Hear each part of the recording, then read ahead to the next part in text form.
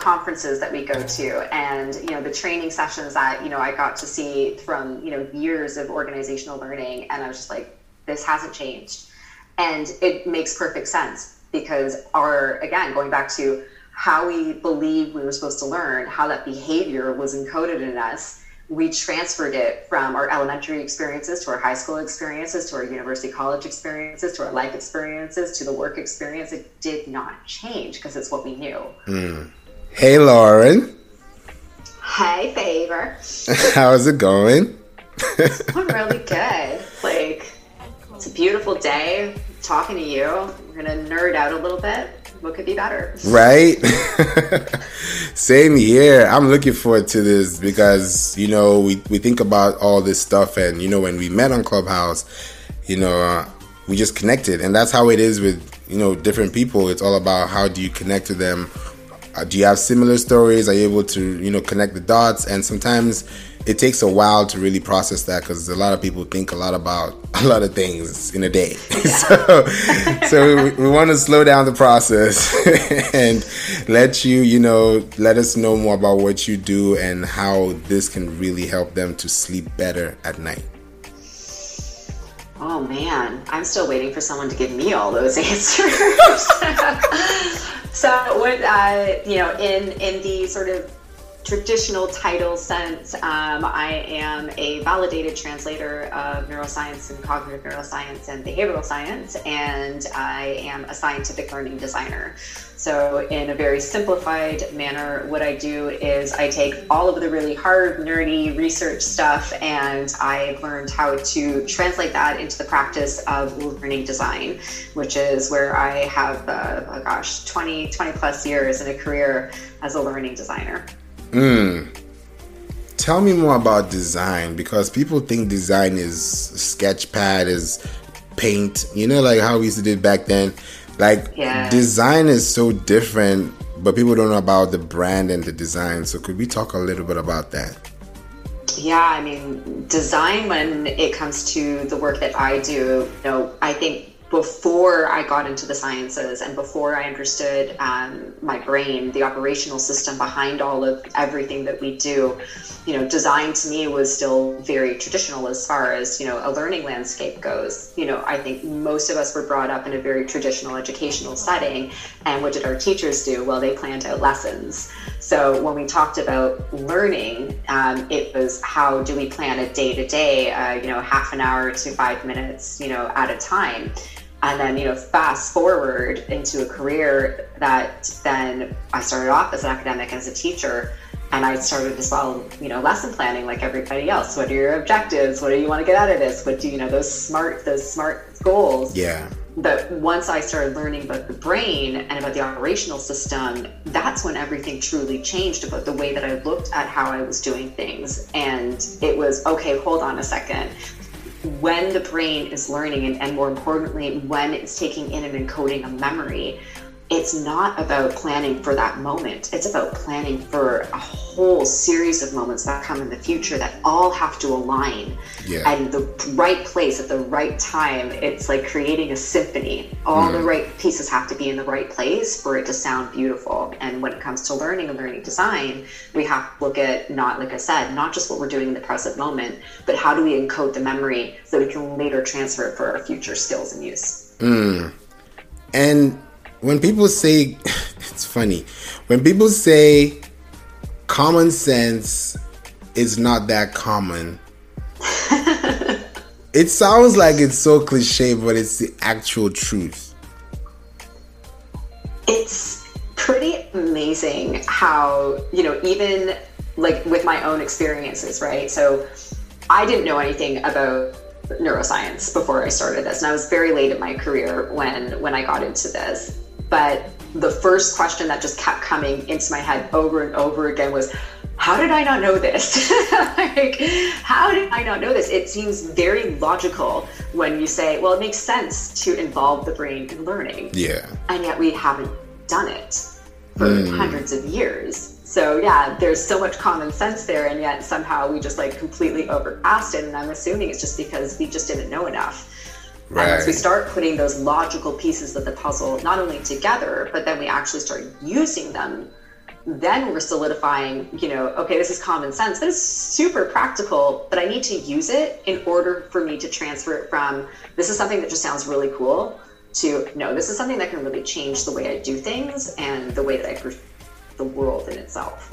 Don't you think this also has a role to play with people taking a risk and having the fear of taking that risk without knowing what the result could be? Oh, always. It took me, when it comes to fear, now fear is obviously like a massive response in the brain, right? And can really sort of, the thing that people need to know about the emotional centers of the brain is that they're highly connected to our logical centers. And the centers that allow us to problem solve and to focus and, to set our goals and to think rationally. And because those two pieces and those two areas of the brain are so highly connected, is when you sort of trigger that fear response, it's so strong that it can take the executive function offline, which means we're no longer thinking logically or rationally or any of those things. So it's funny because I was quoted by someone once, and it's actually a good quote of my own, saying, we don't change, I think it was like, we don't change because of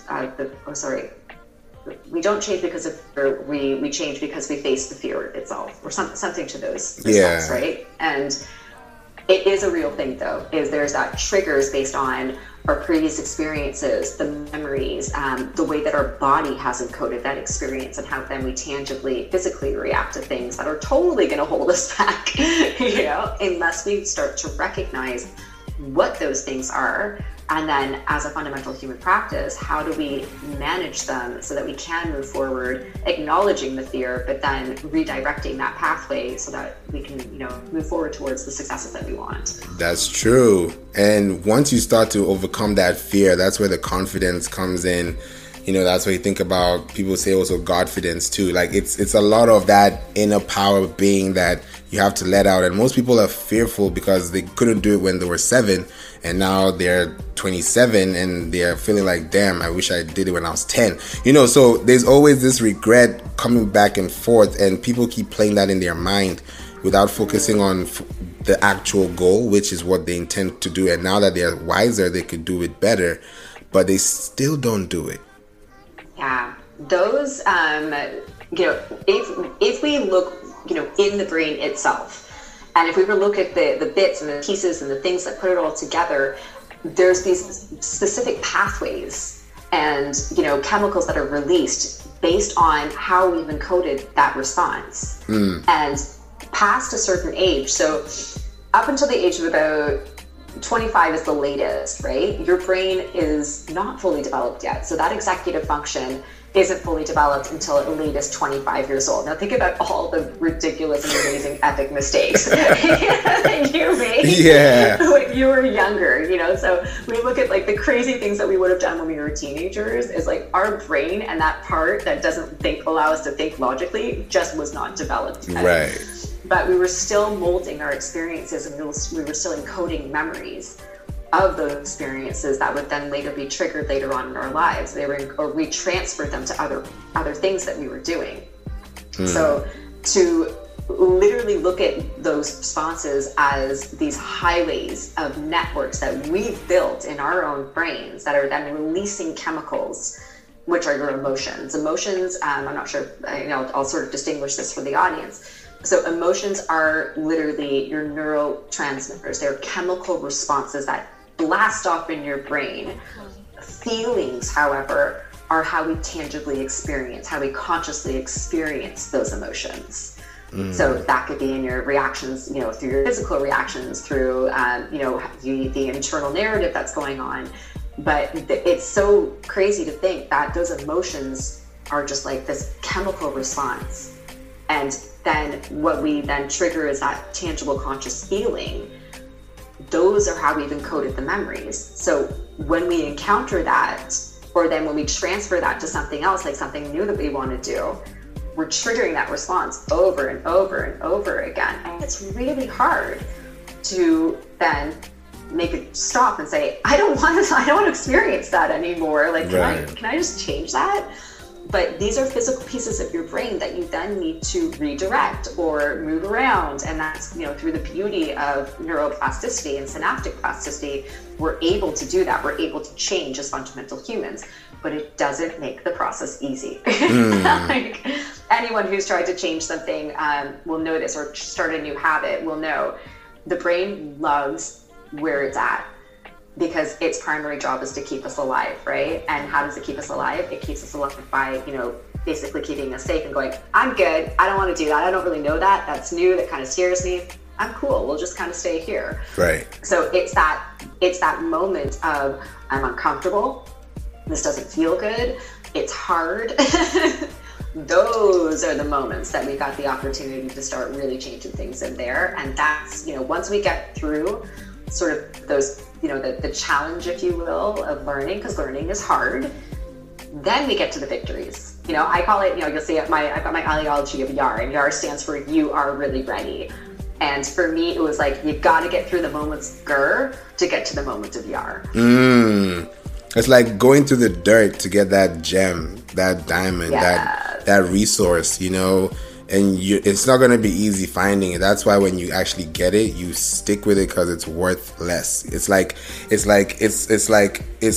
when you think about the pricelessness of the value and the worth of the value, when you start thinking about other things that are less than that worth, you start to actually wonder, damn, I don't know why I'm leaving. Think about relationships, for example. That's why I use that word like as a double entendre, because it's like, you think about it, and someone in a relationship gets someone, y'all are really good, and then you leave the good people, and you're like, why? So where are you going? So it's like that brain that gives you that comfortability, but at the same time, you don't really check yourself because of those past experiences really hurt relationships because they're not healed. Yeah, and it takes a lot of cognitive awareness. And it takes a lot of emotional awareness. And these are things that I think we're now starting to see, that, the value of teaching these fundamental human skills from a much younger age. Yeah. And recognizing what are my thoughts in the moment that I'm having them, and how does that affect the way that I am then feeling? What's that doing to my body? Like, what is that whole operational system doing? And do I want to be in that place? And if the answer is no, then we can continue to sort of move forward. But to have the cognitive awareness, which none of us were trained how to do, is challenging. So, now we're adults and we're like, damn, now you're telling me all this. And that's kind of how it was for me as well. Like, even that little piece I just said about the difference between emotions and feelings, that blew my mind. Because, I had been in therapy. They had put me on all sort of, drugs and stuff. And when I started understanding more about my own operational system, I was able to go back to my doctor and be like, hang on just a moment here. So this anger that comes out of me, or this anxiety that I experience for days on end, you're telling me, hold on, I'm telling you now that this is just a freaking cocktail of chemicals that just exploded out of my brain like a dirty martini, and I could potentially do something about that. Because you can just clean it up and keep it going. So I'm like, let me see if I can learn a little bit more about what's going on in my own brain, so that I can and now I call it joining forces with it. We don't control anything that happens in the brain, but you can harness and you can join forces with it. And that changed everything. Not just about my professional world and the way that I design learning, but fundamentally as a human, understanding more about, my operational system itself. It's like when you get the thing from IKEA to put together the bed that has a gajillion pieces. Yeah. But at least you've got the operational manual. Exactly. We're not given operational manuals of our brains. So I love that part of my work as a translator is to help and to sort of create the pages to give to people and say, hey, by the way, this piece does that, so watch out. Yeah. Or this other piece does this, and it will help you do that. So there's so many things that we can learn, and sort of we can train our brains in various different states to help us when it comes to things like being cognitively exhausted, which I think everybody has been in this past year, considering the year that we've had, or how do we emotionally regulate ourselves, or how do we just even monitor those things throughout our days to sort of make sure that we're not over exhausting ourselves, that we're not reacting in a way that's going to harm ourselves or anybody else. And you know, like I said, everything that I did when I started studying about the brain was to serve my profession and to serve learning design, and it has, and we'll talk about that more. But as a fundamental human, it so profoundly changed me. That's amazing. And not a lot of people go through that process to realize that, and it is a major part of our well-being, which is the fundamental process of our learning. You know, that's why when you're younger, you pick up things quicker because you're able to really adjust and adapt. Like, I'm a self-taught drummer, you know, and you know, it makes sense now, and I'm like, that's probably what I wanted to do. I wanted to pick up the sticks and play some rhythm because that's what was running in my head. I gotta let it out. And then I think about it in my lyrics and my beats and bars. It makes sense in my composition. Then it goes down to my copy with business. So it's like, you started with sticks and now you're ending up with a pen, and so it's crazy. So I feel like if people just let go and they express themselves, it's good. But another side to it is that if you think about it this way, those experiences, some of them didn't get to fully experience that to that potential. So it's kind of like half baked. So they can't really process it because they don't know what to do about it.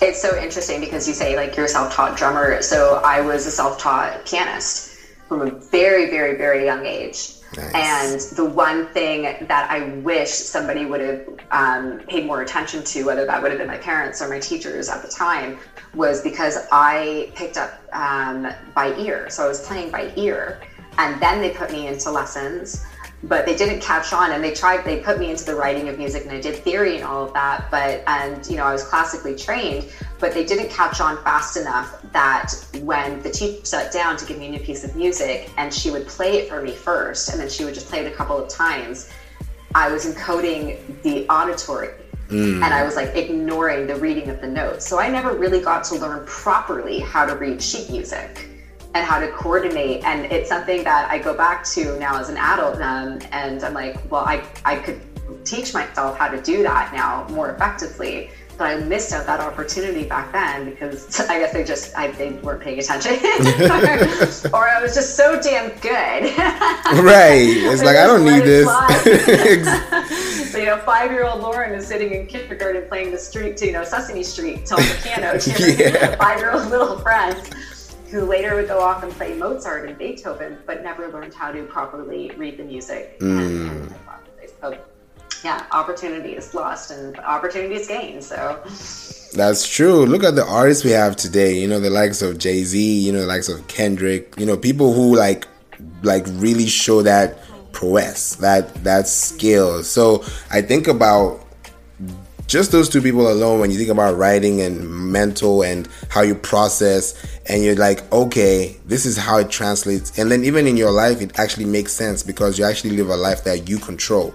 You can be able to determine your moves. You can be able to demand your respect because, you know, when people see you, they're like, wow, when he talks, when she talks, yeah, you want to listen, you know. So then that also goes from the brain, the processing, what you go through. How do you experience those things? Do you have disaster management? Do you have a contingency? You know, like, how do you make those plans work in your advantage, to your favor, you know? So I think, like what you've said with learning, it's a process. And yes, if you think about the traditional way of learning and now, it's different, but we've not changed that process, and it's scary.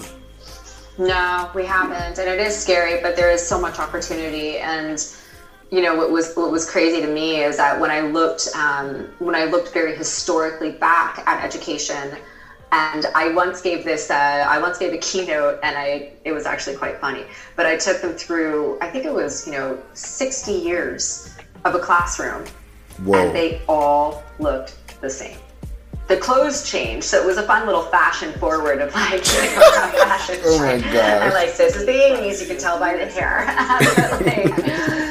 But the classroom didn't change. And it makes perfect sense. Because going back to sort of how we believe we were supposed to learn, how that behavior was encoded in us, we transferred it from our elementary experiences to our high school experiences to our university college experiences to our life experiences to the work experience. It did not change because it's what we knew. So we know so much more now, and now it's just a matter of like, how do we have these conversations to say there are ways, and you know, whether it's through the use of what we know about psychology, and that cognitive psychology has dominated learning for a very long time. Neuroscience is still very new as far as the science goes. So, and just to give people a little bit of sort of an idea of sort of that, is when you think about psychology, you think like, oh God, that goes back like centuries and centuries. When we think about neuroscience, you know, an MRI, I'm not sure if have you been in an MRI before? Have you ever been scanned for anything? A couple you know what it looks like? That big sort of tube, the big tube machine. Yeah, I've seen it. On Grey's Anatomy or some sort of hospital show. You see people going into the scanner. Those scanners were only first built in 1977. Oh. And when you see, and anyone who's listening, if you Google first MRI, and the doctor was Dr. Damadian, Google first MRI, Dr. Damadian, and it looks like something that like Frankenstein made. Oh my goodness. It's like this huge thing that they made. And his grad student in some of these photos, who I suppose was the man who got to be the first one to try this thing out, looks like he's wearing like an air conditioning unit around his chest. Oh my goodness. Like, oh Lord, like this is how this all started. So the science is still really new. And when those machines, you know, they have EEGs, so that meant they could see like the brain waves through electricity. Yeah. But when those machines in the late 70s and then into the 80s became functional, then they could see inside. And that changed everything. So science is still really, really new. It's a young science, and there's so much to learn because, you know, there is nothing more complex on this planet than our own 3 pounds of meatloaves that we carry in our heads. Right. There's nothing more complex than our brains. So yeah, we're still uncovering so many things when it comes to, you know, how do we learn, how do we encode memories, where are the habit centers, and then how to all of these bits and pieces, because nothing works on its own in there. Yeah. How do all of them sort of manipulate and come together to allow us to do and think and act and move the way that we do? So when it comes to learning, yeah, we got a long way to go, and we've got so much that we can start doing right now to start enhancing the way that we learn as fundamental humans, because when you understand the process of how to learn more effectively and all of the tools in the treasure chest that you've got at your fingertips to choose from, your experience when you approach learning becomes incredibly different. And especially when you know a little bit about your brain and how it's kind of taking things in, you can really make it a more enjoyable experience. It's still going to be hard because it has to be, but yeah, it's going to be much more enjoyable when you've got more to pull from. How does this work when it's left brain, right brain? Because I'm left-handed, you know, and I know about creative and all that good stuff. And then there's a logical piece, and then there's a learning piece. Yeah. How does that play a role when it comes to really like learning and taking in that maximum potential of time? I love this question. So I love when I'm doing like at a conference or just hanging out with people, and I like to like, you know, let's say there's 1,000 people in the room. I'm like, hey, let me see my lefties. I'm like, where are like my, you know, my artsy, or my righties, like my artsy fartsies, and they all stand up. And I'm like, all right, so then that leaves the rest of my, you know, logic, sciencey, and they're like, yeah, and I'm like, okay, there's no such thing. There is no such thing as left-sided, right-sided dominance. They've done multiple studies, one prominent out of, I think it was the University of Utah years ago, and they scanned like 2,500 different brains, and they just determined there's no such thing as sideness. Wow.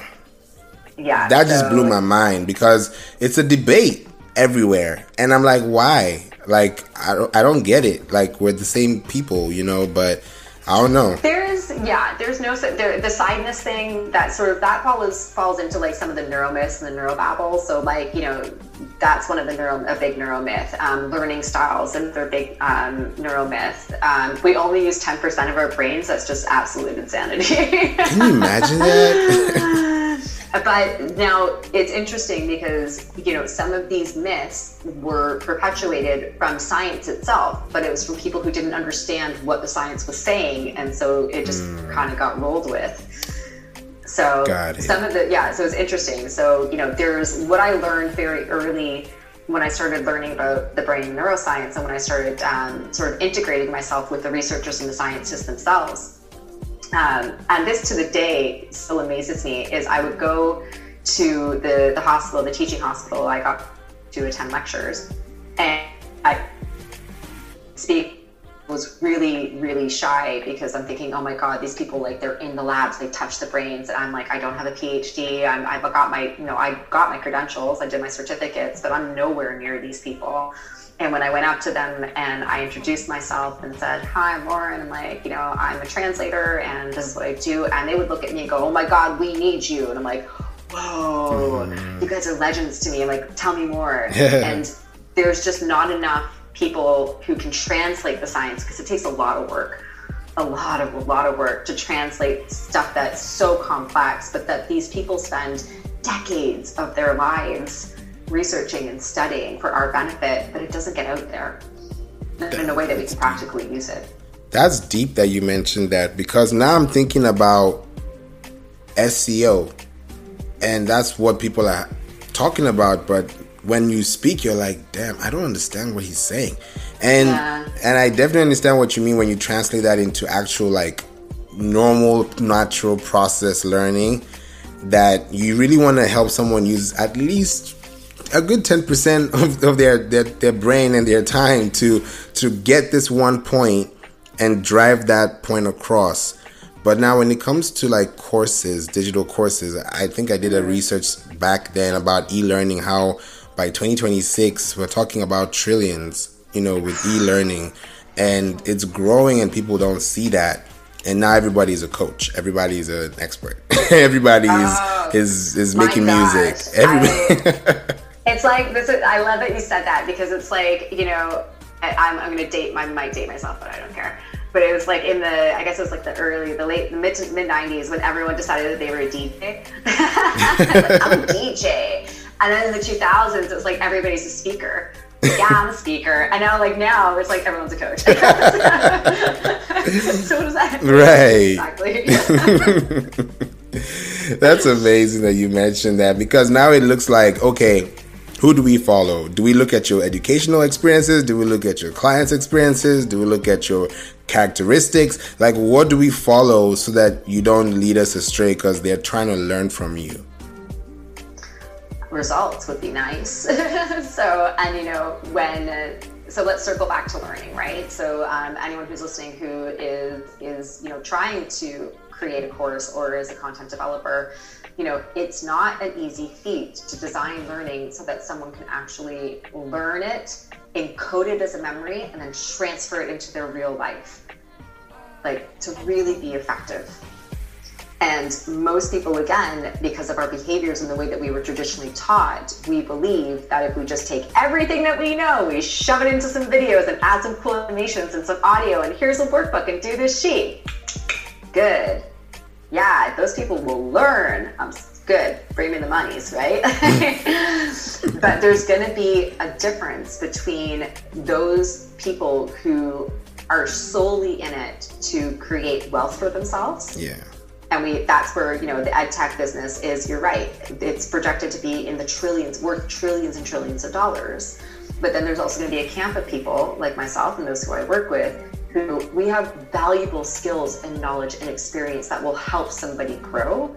And when they put it in the right platform, and then when they put it and they design it in such a way that the person can really learn it and transfer it, and not just get to the end of the course or get to the end of the module and go, what did I do again? Right. Or they don't have to go back and say, what was that I was supposed to remember okay, wait, let me rewind that. And having to go back. Well, then you're not serving the true purpose of the learning experience. And remember, learning is the avenue to memory. So the goal is learning, yes, but the real goal is a memory that we can take out and we can use it and we can transfer it when we need it. So how do we create learning that creates the memories that people will then have to use later on. That's the more important aspect in the work that I do. And then take that a step further is, how do we respect the operational system? How do we respect the brain and work with it?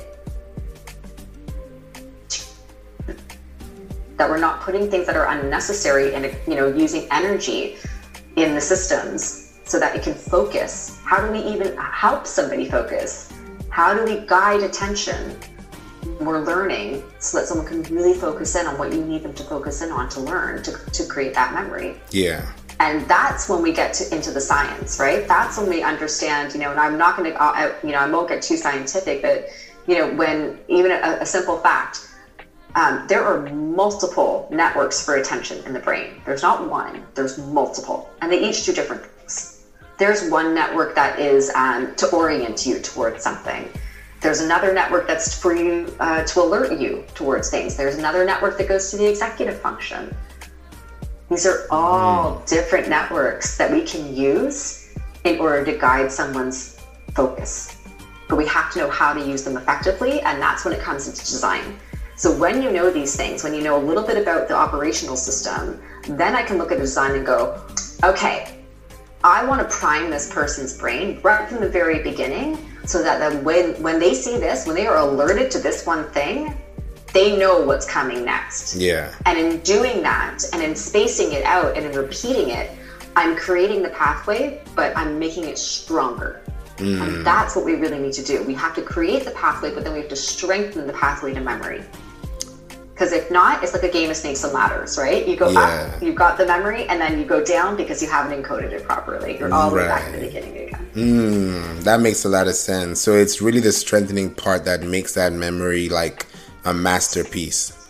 Yeah, it's that. So with memory, you've got sort of a simplified 3-step process, right? It's, you have to encode it, you have to store it, and then you have to retrieve it. And the encoding process is when we're doing that focused learning. That's kind of like when we're using, you know, we're really using our focused attention to learn something merged. In the storage process, we're now having to get into that rehearsal and that practice, which is incredibly important. So we're taking things from your working memory, which is, you know, that focused attention, and working memory is incredibly limited. So when you are designing content and when you are designing a course, you have to be aware that the brain can only take in so much at one time. Yeah. So you really have to focus in on what it is that you want it to take in. And the goal here then is to get to retrieval. Is, can we get to a stage where I can then, I've created the memory and I can retrieve it and transfer it in the appropriate way. That's the difference. Because when you retrieve it, that means you can diversify it, because you have memory of, you pretty much have proof of concept. Well, yeah, and that's just, you know, for me, that's what I'm looking for from the people that I work with and that I teach, right? And this is where the science of design is so highly valuable, because along the way, like I said earlier, I'm not going to wait for somebody to finish a course. I'm not going to wait for them to finish a workshop to figure out whether or not they've taken in and they can understand part of what I've told them. I'm going to be measuring that along the way so that it's helping them and it's helping me. It's helping them because they're able to see those, we call them the metacognitive moments, where they're able to go, ooh, I thought I knew that. I didn't know that. But I can design that experience in. So you realize that you might have thought you knew something, but that was just your brain creating a false memory of the experience. Right. Now, as a learner, you want to have those, because the last thing you want is to think that you've learned something and then to transfer it ineffectively when you have to. That's when mistakes are made. So as a designer of learning, I'm going to design that in for my own purposes so I can measure how effective is the way that I've designed working. It's also going to show my learners, where are you in your process? And you can either skip this or you know you need to revisit it. And sometimes people skip it thinking, I'm going to, I don't need this. Right. And then I'm the designer who will go in and maybe 2 modules or 2 things later, I'll show them how I will prove to them in a moment, through an activity or through a question or through an experience, you thought you knew but you didn't know. Do you think it's a thrill of adventure for them to just, because I'm like, here's the road, get this, okay, you've heard me speak for an hour, but you still doubt the fact that what I'm telling you is the way to go, and you still go and look for another way to figure it out. Like, it makes no sense to me. Sometimes I'm like, is that how the brain works? Yes. Remember that whole thing. It's like, I know this. I've got this. This makes me feel comfortable. This is the way I feel comfortable doing it. Thank you. But it's the, maybe I don't know this. I don't know this is making me feel uncomfortable. Okay, I want to see why I'm feeling uncomfortable. So it's, can you have those moments of sort of appreciating that? And I do, when I make a mistake, or when I do, like, and I do a lot, I do, like, I'm the queen of my own experimentations. But when I recognize my own moments of complete and utter discomfort, I run towards them. Like, I absolutely run towards them, because I want to know what that is, because that to me is a signal. My body's not lying. It's like the best lie detector I've possibly got, but it's sending me that signal of, like, girl, like, girl,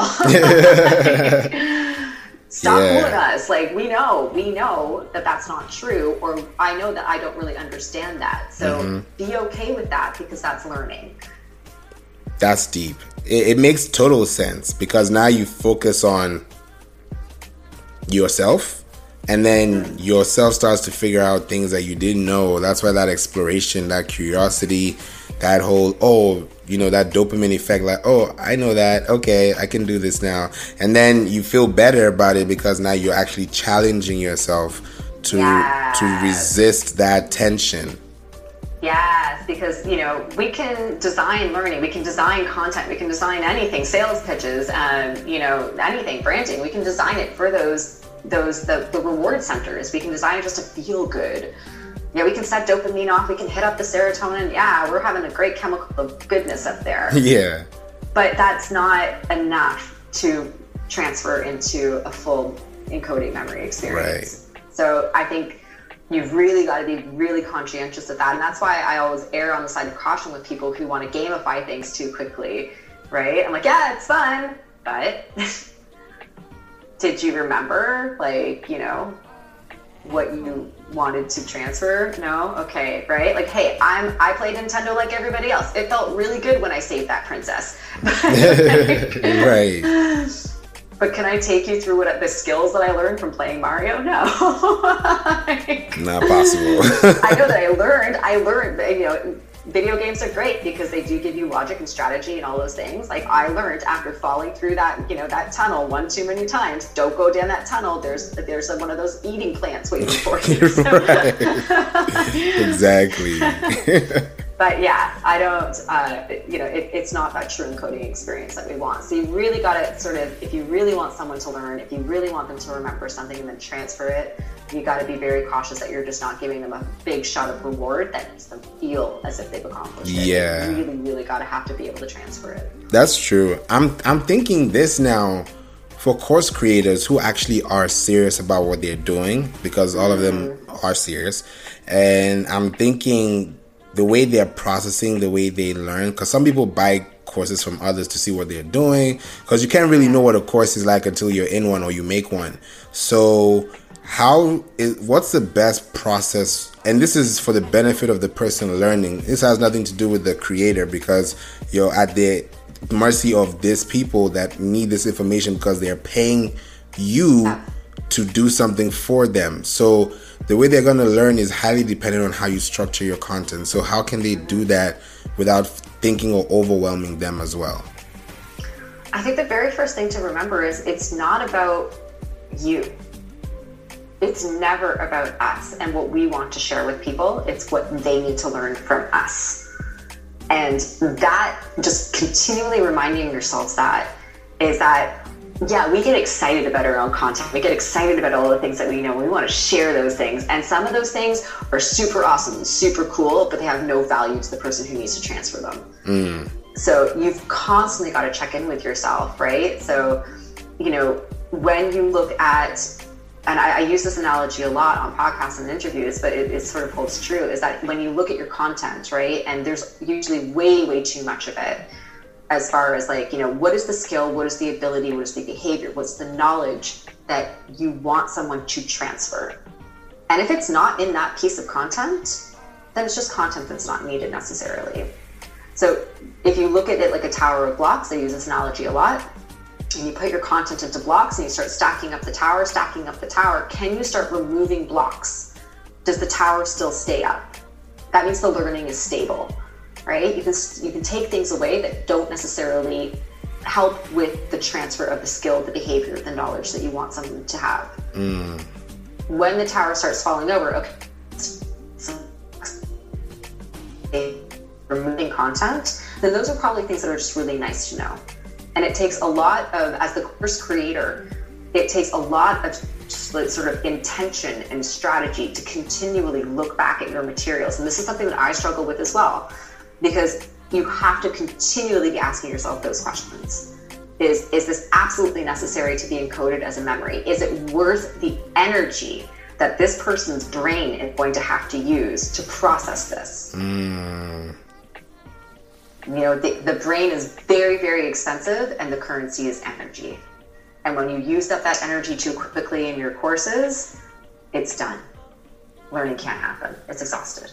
That just makes a lot of sense, because now some people do courses and they're literally on video and they're just talking, and some people would love that because they want to see their best, you know, their favorite person talking, you know.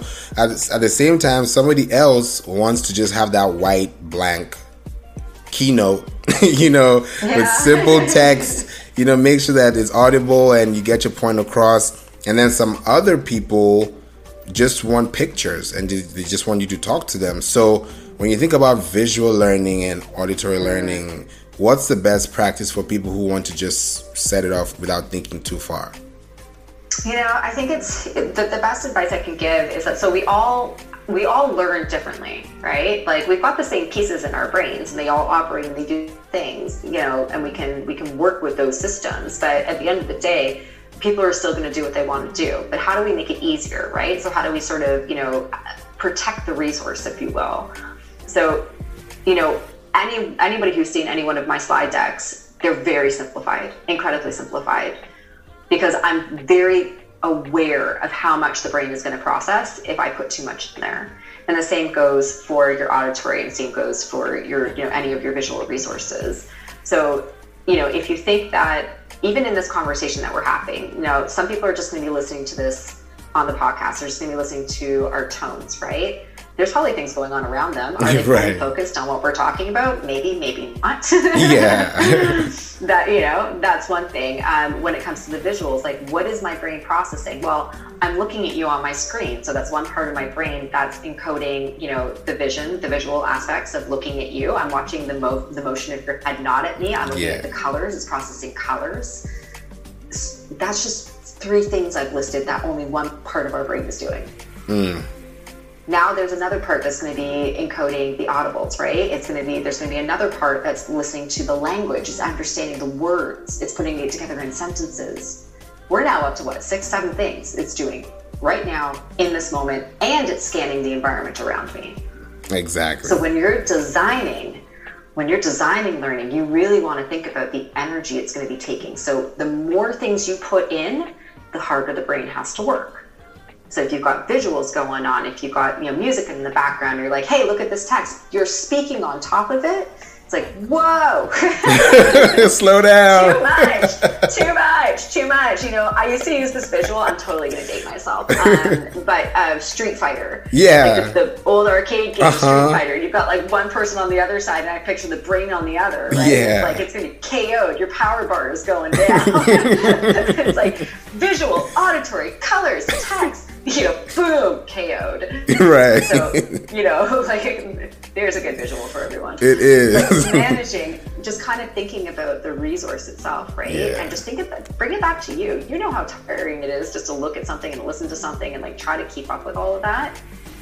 But your resource is very limited. That working memory, that sweet spot where you've got the opportunity to start transferring it into long term, you really got to protect that. And the only way to protect the working memory is to make sure you're not exhausting it by putting too much in at once. It makes so much sense. Even with music, if you start adding too many beats and bars and claps and hats, you're going to start messing up with the experience of the ear, and too much noise is bad noise and someone's just going to shut down. Oh, yeah. Absolutely, right? It's like when you've got one bongo too many at the party. Like stop it. Exactly. It's terrible. You don't want to be there because you just be feeling like, man, somebody needs to get some medicine because your head's going to explode. Here's the bongo. I don't hear anything else anymore. It's just bongo. Exactly. It's the same with your courses, right? What a great analogy to give out. What's the bongo? Is that what people should be focused on? No? Okay. Exactly. Redirect that. Exactly. I love the way you put it out because it just makes total sense. From Street Fighter to bongo, you'll be like, yeah, man, that's what they're enjoying now because they don't want to hear too much. Like when it's so real serious, people are like, man, I need some comedy in my life because it's about color. It's about how do you design and help that person process it. So I think going forward, what would you tell a course creator or someone who has a skill that wants to create a course and doesn't know how to put it together because of all this moving parts? Call me. I'll help you. First of all. I would say, I can give them the same process that I would go through, which is, I will do a massive content dump. Just get it all out. And you'll come up with like tons and tons and tons of stuff that you think is important. And you want to look at that map and be like, okay, I think this is all really cool and really important. And I'll go through that list. Like, is it a transferable skill that my people need? No, it's not. Okay, off to the side it goes. Maybe it's like just a little bit of content that I can use as a supplementary read or a video, whatever it is. And I just keep going through. And like, is this something that they can use? And is it something that they can transfer? Yes or no? Because if it's a no, then I'm taking it out because it's going to, again, it's valuable energy that I don't need to be wasting in that person's brain. Yeah. And I just keep doing that. I keep going through that process. Now, that's the first step. Once it comes to designing the actual, what are you going to do first and what's going to come next and how does this all have to put together in that beautiful symphony? It's like any other profession in the world. I'm not a doctor because I don't understand how to, I'm not a surgeon. I don't know how to cut into people. I don't have those skills. Learning design is a skill. And it's something that I've personally practiced for over 20 years now. It's something that we learn to do and we just learn to do it really, really well. And it takes strategy and it takes intention. Now add in science and it's just like, it's what I call my happy madness. It drives me insane. Even my own creations, they drive me absolutely crazy because it takes the diligence to not just look at what I'm doing in module 1, but how does that affect what I'm doing in module 4? Yeah. How do I reinforce and keep building upon that knowledge so that I know that I'm helping that person encode this as a transferable skill or behavior or knowledge? That's where it really becomes challenging. But I'd say people out there are doing the absolute best that they can for the most part, but those who really, really, really want to get intentional about the way that they're designing to truly help someone learn, to help them remember something, reach out to an instructional designer or get at least a little bit of the fundamentals of how to design properly. Because otherwise, you probably, I've seen tons of courses out there that are they're dope. Like they're just cool and they're fun. And I liked it. And I remember certain parts of them. Yeah. But at the end of it, I didn't get anything out of it that I can say, oh yeah, I use that right now. This is how I can practically use this. This is how I actually used it in my professional life. I don't get much of that from the courses that are out there. But they were cool and they were engaging, and I remember that quiz that was that I failed, and then I just kept doing over and over and over again because you let me do that. Right. You're just dripping them back. So I can get that completion bar and be like, yeah, complete, check mark, next module. It's so strategic, and when you think about it now, in my mind, I'm like, nah, I can't keep doing that. It's not helping because I wouldn't be in that course. I wouldn't be in that class, and I wouldn't take notes because I wouldn't be focusing on the notes. I'll be focusing on how long is this class going to go along for. So you start thinking about the other things that your brain is now processing, which is taking you away from the actual being there. So that's why I even think about it now with courses, and this is something I a lot of people don't know. But because this is an episode, in case you're hearing this, then you're listening. Because my goal is for the Pinterest and SEO Marketing Club on Clubhouse. I already have a course out, but I want to have a bundle where I'm going to have 2 different courses, one for Pinterest, one for SEO, but they're going to be so audio based that you can sleep and listen to it while you can literally retain the brain. And then when you really want to make a move, we can now talk about it and have an actual visual conversation about it. So I want to see how that goes differently from the keynotes and, the presentations, which I love. And I may do a few of them just to give them that fundamental, but like for them to understand and transfer that information into their mind, that could work because things are changing and you have to keep doing something new. So I'm wondering if you like, with your experience, would you listen to something like that and be like, maybe, because people listen to ebooks, but would that be something that you would pay attention to? I think it's, again, I look at any of the strategies and any of the methodologies, I'm looking at the functionality of how it's being used, to transfer. So if it's an auditory thing, and I'm sure like with other people, I listen to podcasts. Now I'm a huge nerd, so like I just listen to like nerdy podcasts. Now when I'm listening to them though, I can't help, again, my professional bias here is when I'm listening, I'm getting ready to learn at the same time. So I'm giving myself permission. I've got a notebook beside me to press pause. And I'm not an annoying person who's like, pause, rewind. I'm like a kid from the 80s with a tape cassette, pause, rewind. Because I don't want it to go into my brain and my brain go, oh, but I really wanted to know more about that, right? So we've got these opportunities to sort of give learners permission as well. So, I'll give you a couple of examples. So first of all, when I do a keynote, when I do a workshop, when I do anything, one of the things that anybody who knows who have seen me do anything will hear me say is sit back, relax, enjoy. You're going to learn nothing. You're going to learn absolutely nothing from me in this moment. So just sit back, relax, and enjoy. That's the first thing I tell them. The encoding process of memory does not happen that fast. Wait, hold on. If you say sit back, relax, and enjoy in a course or in a keynote, does that do something fundamentally to them to start paying attention, or does that kind of veer them away? No, I think it gives people permission just to understand that it's not the process of memory. It's not how it works, right? And, I think for every keynote, especially the larger organizational ones that I give, you want people to learn faster than they actually can. Yeah. It doesn't work like that. You send people off to conferences, you send them for 8 hours worth of training, and you want them to transfer it the next day, but it does not work like that. Memory consolidates while we're sleeping. So how do you expect someone to, pick something up within that time? So I give my audiences permission. I'm like, nah, man, like relax. I want you to enjoy this ride and I want you to be curious. And the other permission that I give them is to ignore me. When your brain hears something that I say and it goes, oh my God, it's kind of like this, or ooh, I kind of want to know that for later, ignore me, because you're not going to get that moment with your brain back. When your mind goes, ooh, ooh, ooh, ooh, ooh, that's working memory. And if you let that moment go, it's like those moments you're like, oh, damn, what was that again? Right, like the train. Later, like, oh, what was that? And you may get that back. Yeah. But the chances are small that if you just give yourself permission, so similar with like the auditory, what you were asking about with these podcasts and with just listening, is if you give someone the opportunity and you say, hey, by the way, listen to this maybe passively that first time, right? But if you really want to learn from this, get your notebook ready. And the second that I say something, your brain goes, ooh, yeah, this is what I need.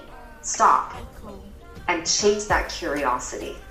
Because the other thing people need to know, when you're learning and you have a base of something in your brain, it's called a schema. And the schema is a representation of knowledge in your brain, groups of knowledge. So maybe it's starting to build on that network of knowledge. And it's starting to make that connection. And we want to capture those in the moments that it's happening. If we let that go, then you're just relying on your memory to go like, damn it, what did Favor say again? What was that thing? Right? Yeah. Oh man, what time was that at? Like every time I hear something in a podcast, if I just want to keep listening to it, I'll take a screenshot of time so I can go back and revisit that one thing. Right. I'll just keep time marking. And that is studying, my friends. That is learning. That is going back and rehearsing and, really encoding that. Otherwise, it's passive learning. It might be short term. You might be able to use something for the very short term. You want that in your brain for the long term. You gotta work for it. You gotta do the practice. And does writing something? This is the last thing that I would ask.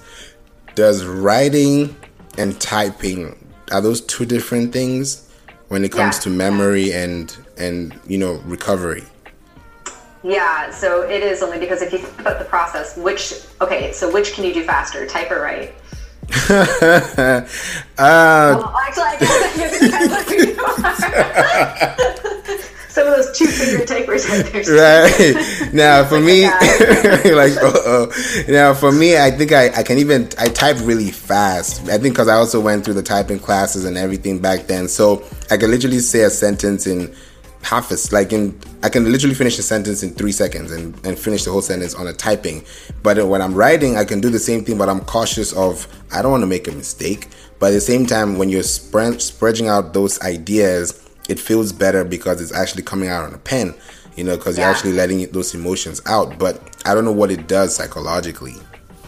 I mean, it slows depending on how fast you can do either. Obviously, it slows down the process itself. It's a different type of motor activity. It's a different part of the brain that's being activated when you're typing versus when you're writing. And for me, I sometimes I like writing, right? Like I was of the generation where they still made us, learn how to handwrite and do all that stuff. Yeah. But then obviously, when I learned how to type faster, it was better because I was like, oh man, my thoughts come so fast that to be able to write them quickly was really really beneficial. Yeah. When I'm studying for myself though, and when I'm learning myself, I write. I take the time. And I have very specific techniques that I use as far as, like I said, capturing those things that I want to learn, rereading, creating the notes, creating a visual for myself. When I really want to learn something, I'm going to take my time and set myself up to do it the best way I know how. Yeah.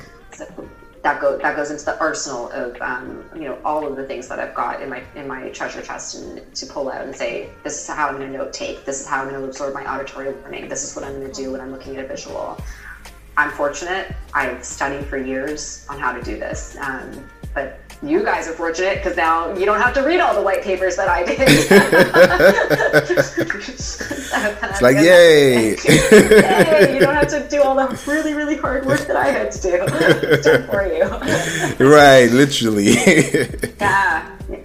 Oh, man. This is great. I'm so glad you're able to be here today and just help us really break down, sit down, take a pen, relax, sit back and just focus on what do you really want to do so that the right person comes through and can tell the next person so that you can still do what you love doing best, Yeah, honor and respect. I mean, I love the experiences and the things that other humans can do. They fascinate me, from looking at a waiter or a waitress carry 6 plates at a time, which I'm like, wow, I can't do that. I could learn. I know I could train myself to do it. Right. I've got mad respect for the training your brain had to do in order to do that, or the artist or the work that you do favorite. It's just phenomenal. But if we really want other people to learn that from us, we have to set it up in a way that they can. Yeah. Damn. That's a bar. Mic drop. Thank you so much. If there's any way they can reach out to you, what are the options they have? So you can hit me up on LinkedIn, on Instagram. Learningpirate.com is the website that is in desperate need of an overhaul. So if any of my designers out there who want to get in touch with me for that, that's how you can get in touch with me. For my course creators out there, there is a limited time offer to work with me to audit your courses or portions of your courses for 2 hours with me, which is at a hella reduced rate, just because I just want people putting out better content. So those of you who really, really, really do want to share your value and your knowledge and your skills, you know, maybe for another month I'll do this just because of my capacity. But yeah, there's an audit offer up there for a bunch of people as well. Amazing. You guys better catch it before it's gone. You'll be like, oh no, the train's gone. Yeah. My cognitive limits or my resources are there too. But yeah, learningpirate.com, or I'm on Clubhouse, as you know. I love chatting with the people and whatever I can share to help, especially during these times. I'm always here. Awesome. Thank you so much. I really appreciate you, Lauren. Yar. Yar. I yar a lot. Yar. That's how we're going to end it. Yeah, you are really ready. Go get it. Thank you. Enjoy yourself and have a wonderful week. Thank you. You as well. Yeah.